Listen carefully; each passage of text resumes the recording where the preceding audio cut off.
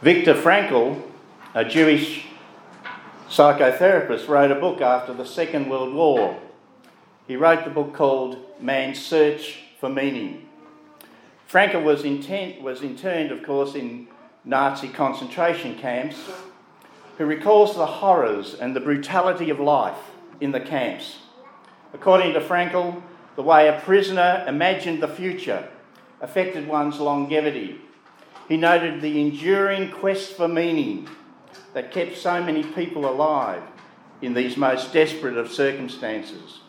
He said, "Our generation is realistic, for we have come to know man as he really is. After all, man is the being who invented the gas chambers at Auschwitz." Despite this, Frankl observed that people seek habitually for meaning and significance, even in our darkest moments.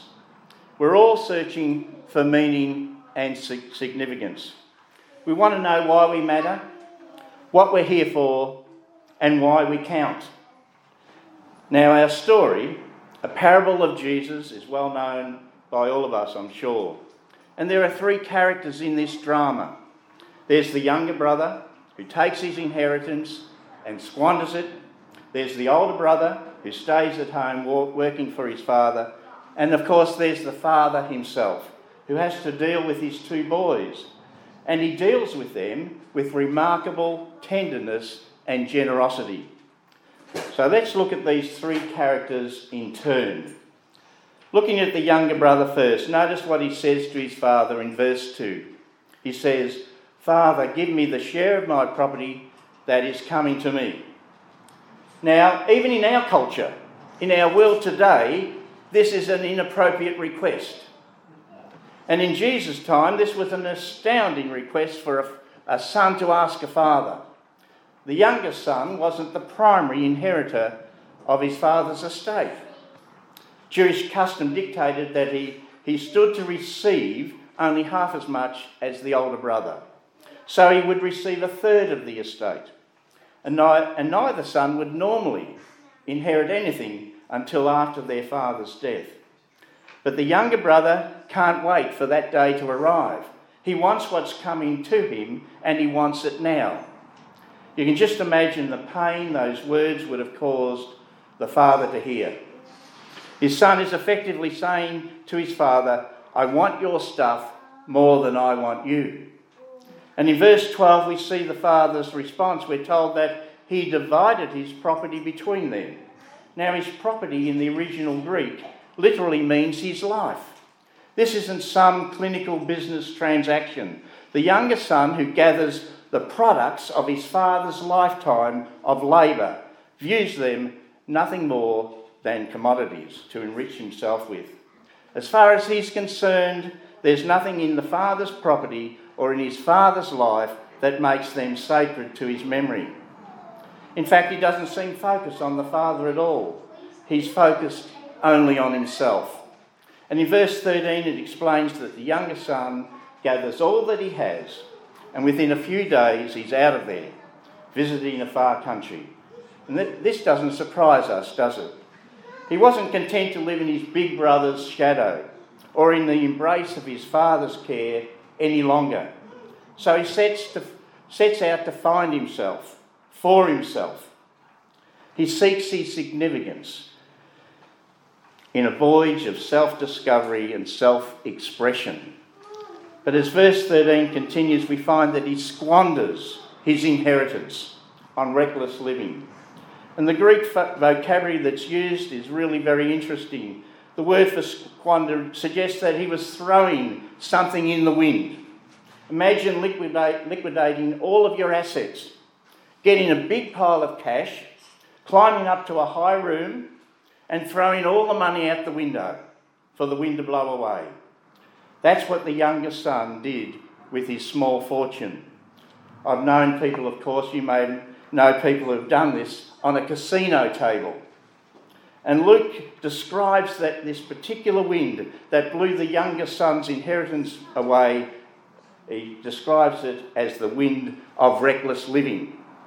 And the word he uses this time has moral overtones. In fact, When the older brother offers a word of commentary to his father, later in the story about this younger son, he says that this younger son has devoured the father's property with prostitutes. So the younger son doesn't simply leave home to forge his own path, he leaves home really to go off the deep end, and that's what he does. Now, the devouring nature of pleasure is one approach in finding significance for ourselves. The younger brother wants it to go it alone, if you like. He wants to be a self-made man, to stand on his own 2 feet, to find himself. So he asks his father, almost literally, to tear his life into two for him and he leaves. And then he begins to spend in order to find himself in his pleasures. But these pleasures, as his big brother points out, will only devour him. And then when famine strikes, he hits rock bottom. In verses 15 and 16, Jesus paints a very effective, shocking portrait of abject depression and desperation. The younger son then went and then hired himself out to one of the citizens of that country who sent him into the fields to feed pigs. A Jewish man feeding pigs. Can you imagine how low this was? It's bad enough for anyone. No matter how sanitised pig farms are today, there's no escaping the smell. But more than that, pigs were forbidden for Jews to eat and touch. If you ever study intertestamental history between the Old and the New Testament, you'll learn that the oppression and the persecution that the Jews suffered under the Greeks were heightened when they were forced to eat pork. Many suffered martyrdom rather than do this. And so this younger brother had reached a very, very low point in his life. And Jesus tells us just how low and hungry and desperate this younger son has become, so much so that he was longing to be fed with the pods that the pigs ate. But no one gave him anything. So here's a man who set out to find significance, his significance, to find his purpose, to find his identity by self-discovery and self-expression. He's been given everything and he's squandered it. And when he hits rock bottom and has nothing, no one will give him anything. In his search for significance, he ends up in the muck of a pigsty, which is a very embodiment and picture of insignificance. So that's one strategy. It proves to be a fatally flawed strategy for the younger brother because he just doesn't get it. If the first method of finding significance is by way of self-discovery and self-expression, the second method is the way of personal effort. Maybe you've tried this method. There's actually two versions of this method in the story. The first of them you'll see in verses 17 to 19. The younger son hits rock bottom until one day, Jesus said, he came to himself. He snaps out of it and comes to his senses. He has a moment of stunning realisation. And look what he tells himself in verse 17. He says, but when he came to himself, he said, how many of my father's hired servants have more than enough bread, but I perish here with hunger? I will arise and go to my father, and I will say to him, Father, I have sinned against heaven and before you. I am no longer worthy to be called your son. Treat me as one of your hired servants. Clearly, and at long last, the son realises how wrong he's been. He plans to confess his sin without qualification or hesitation. He knows that in his culture, because of the way he's treated his father and the resultant shame that he's brought on his family, he has no status or standing. He's lost his significance in his community and in his family. He's no longer worthy to be called the father's son, and he's quite right about that. But has there really been a change of heart? And yet, as all of this dawns on him, he now swings from one bankrupt strategy for establishing his own worth and meaning to an opposite, but equally bankrupt strategy. The clue to what's really going on in the younger brother's heart doesn't come out clearly in our English translation. But in the Greek, the word for hired servant, the hired servants, have more than enough bread. He says to himself, when his attempt at self-expression and self-discovery failed, he now tries self-reliant effort instead. He wants to serve as one of the hired servants, working in his father's fields. He thinks he can work his way back. Having lost his status as a son by reckless self-indulgence, he thinks he can now earn his way back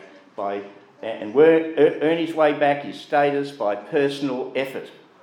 Now, of course, this is the older brother's strategy from the start. When his brother comes home and everyone else is celebrating, when he discovers what's happening, he's deeply offended. He won't join the party, so he stays outside in the cold, sulking in the shadows.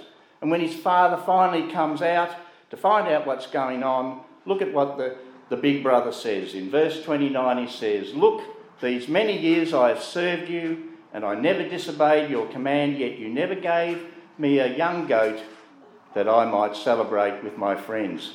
You can sense the disrespect and the frustration in those words, as he says in verse 30, "When this son of yours came, this son of yours, you seem to be rewarding him after his wild living.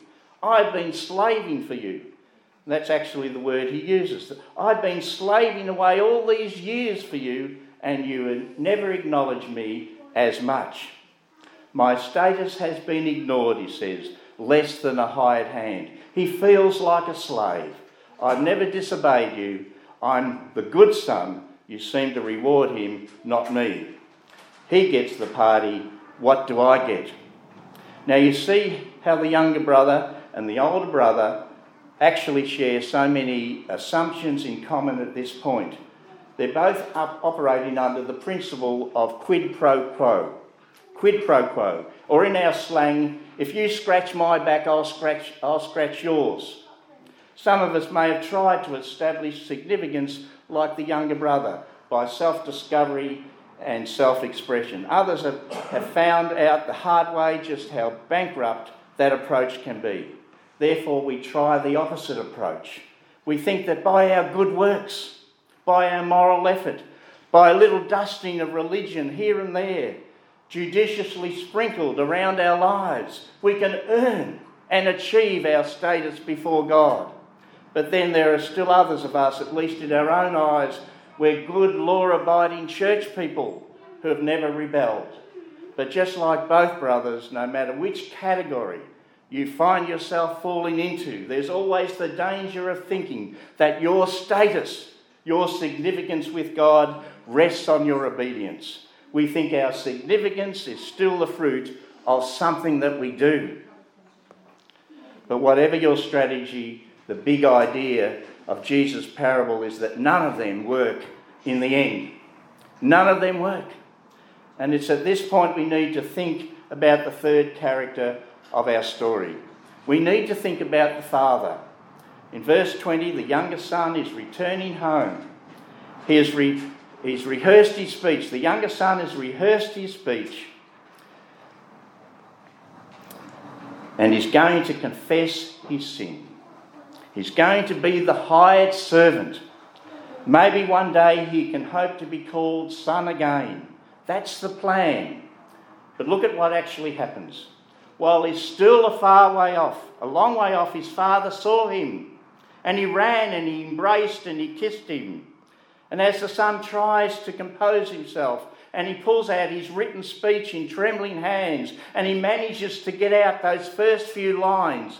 And the son said to him, "Father, I have sinned against heaven and before you. I'm no longer worthy to be called your son." And the father cuts him off. He cuts him off before he can get to the point about being a hired servant. The father just starts talking over him at this point, telling his servants to dress him in finery and let's throw a party. Now, Jesus loves to tell stories that upset the established view and to surprise us. and to surprise the people that he told the stories to in his day. Everybody who's listening is expecting the father to give the wayward son the cold shoulder and a harsh word. Maybe a good lecture about getting his just deserts and learning his lesson would be in order at this point. No one expects a patriarch in ancient Jewish culture to do what this father does. When he sees his lost son away in the distance, he lifts up his robes and he starts running. How undignified that would have been. That's not how a distinguished Jewish father ever behaved. Fathers, mature men, didn't run. He doesn't care. This father doesn't care. He throws all decorum out the window and runs to meet his prodigal son. And while the son is fumbling for his speech, his dad is kissing and hugging him and giving instructions to his servants about how he's to be treated. The best robe, and that would have been the father's robe, to cover his filthy rags, still stinking like pigs. Shoes to bare his feet.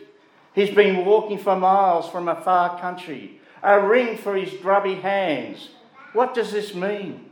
What's happened to the younger son? He's been reinstated, and a great celebration follows. He says in verse 24, "For this my son was dead and is alive again. He was lost and is found." And they began to celebrate. The son was expecting to work for every morsel of recognition and significance and restored status. Instead, he receives all for free as a gift. It's astonishing, isn't it? It's so amazing that many of Jesus' first hearers would have identified quite readily and clearly with the perplexity and frustration of the older brother, as revealed later in the story. When he learns about the party going on for his younger brother, God doesn't treat sinners that way. Jesus, don't you understand that? No one believes that, not sinners, not the religious elite of that day for that matter. No one believes that this is how God behaves. No, your significance has to be earned. That's exactly how the older brother felt about it, to be sure. He was outraged. But notice how the father treats him as well. Just as with the returning prodigal, it's the father, not the son, who takes the initiative. In verse 26, while he's busy sulking outside, while the party's going on in the house, his father comes out to him. God responds to good sons and bad sons in the same way. Neither of us, whether you're a good son or a bad son, whether you're a good daughter or a bad daughter, come to him. We're trying to make it on our own and figure out our own strategy to find our own significance. Neither of us comes to him, but he comes to us. He comes to us. And what does the father say to the older son in verse 31?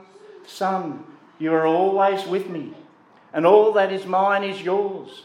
It was fitting to celebrate and be glad, for this your younger brother was dead and is alive. He was lost and is found."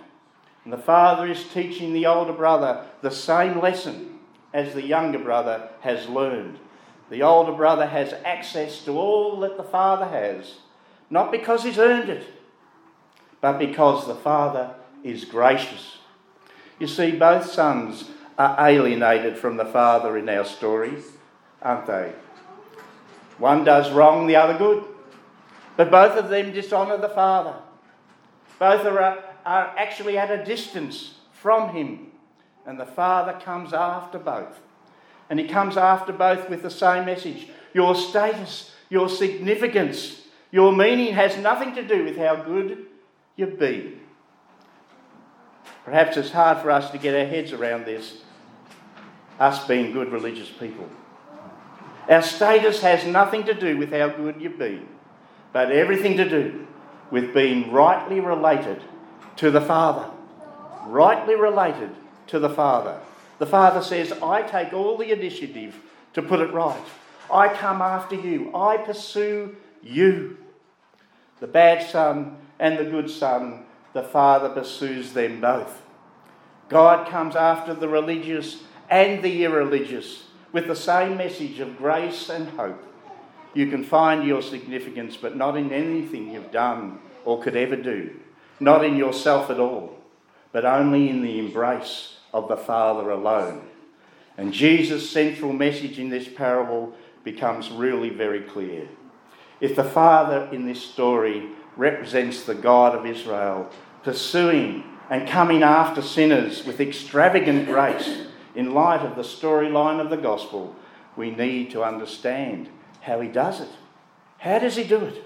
How is it that the Father God, the God of Israel, pursues sinners? Well, he does it in the person of Jesus Christ. Our status and our significance as beloved children of God are free to us, but it comes at God's expense. It comes at God's expense. You can see this even in the parable. It's the Father's robe. It's the Father's rings. It's the Father's shoes. His fattened calf, carefully prepared for some day of great celebration. It's all at his expense that this son is reinstated and his status given. And the point is that we don't pay. God pays to give us our status as his beloved children. And how is it that God pays? He pays personally through his beloved Son, our Lord Jesus Christ, who went to the cross to pay the price of our sins through his death. And through this, it's his robes that cover our filthy rags and the stench of our sin and the waywardness, and our waywardness is blotted out.